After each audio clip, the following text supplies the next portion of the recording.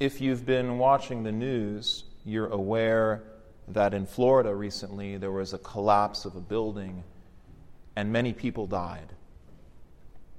I did not know any of the people who perished in that building collapse, but I know that every one of them was someone's child, and a great many of them were sisters and brothers, mothers and fathers and friends of other people. And as I think about my own life, the times when I have wept most intensely are the times when I have lost a relationship that was dear to me, or even the hope of a relationship that was dear to me. But of course, there are many other times when we mourn, because this life of ours here on earth is a life that's full of the loss of what we love and desire.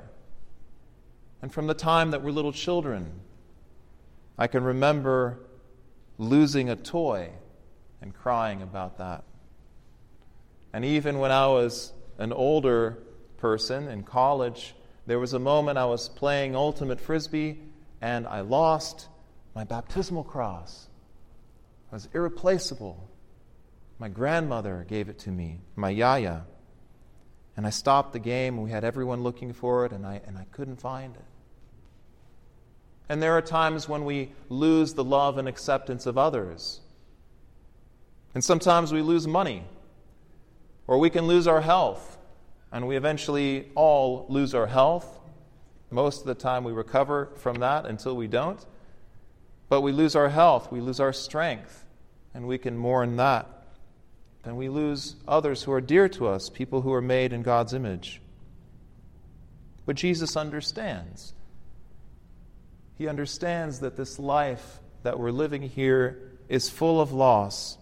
And he says to us in the second beatitude, "Blessed are those who mourn, for they will be comforted." Blessed are those who mourn, for they will be comforted. Now, this is not to say that sorrow and sadness are good in themselves. They're not good in themselves. They feel awful. We all know this. He's saying the good in them has to do with what they point to. And he is not merely talking about the sorrow that leads to repentance, as we hear from St. Paul. And he makes a distinction between the sorrow and the sadness that lead to despair and depression, and the sorrow and sadness that lead to repentance. But Jesus is not talking about that sorrow. We learn from St. Gregory of Nyssa in his homily on this beatitude that the Lord is helping us remember the greatest things that we have lost. And he's calling us to mourn for the greatest things that we've lost.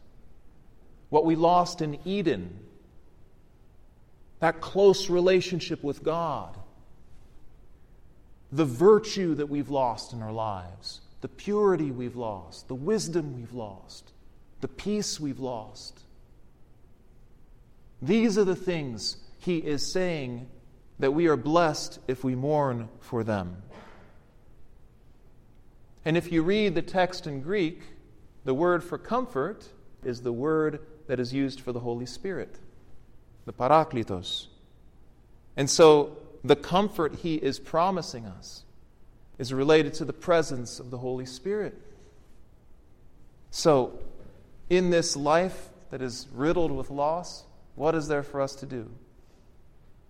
It is for us to take our tears whenever they come to us, and as it says in the Psalms, put them in a bottle and offer them to God. And say, "Lord, you say, blessed are they who mourn. So comfort me with yourself and help me to remember the greatest things that I've lost." And the good news, brothers and sisters, is that one day all these tears will end. There will come a day, as we hear in Revelation, when God will wipe away every tear from every face. And there will be no more tears. But in this life, we have them, and they are a blessing to us.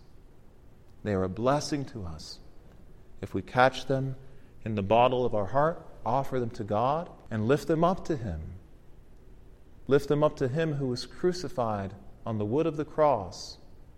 And remember how God made the bitter waters of Marah sweet when Moses cast in the wood into those waters. So just like He turned water into wine, He can turn our tears into the remembrance of the greatest things we've lost. And by His grace, may He restore them to us.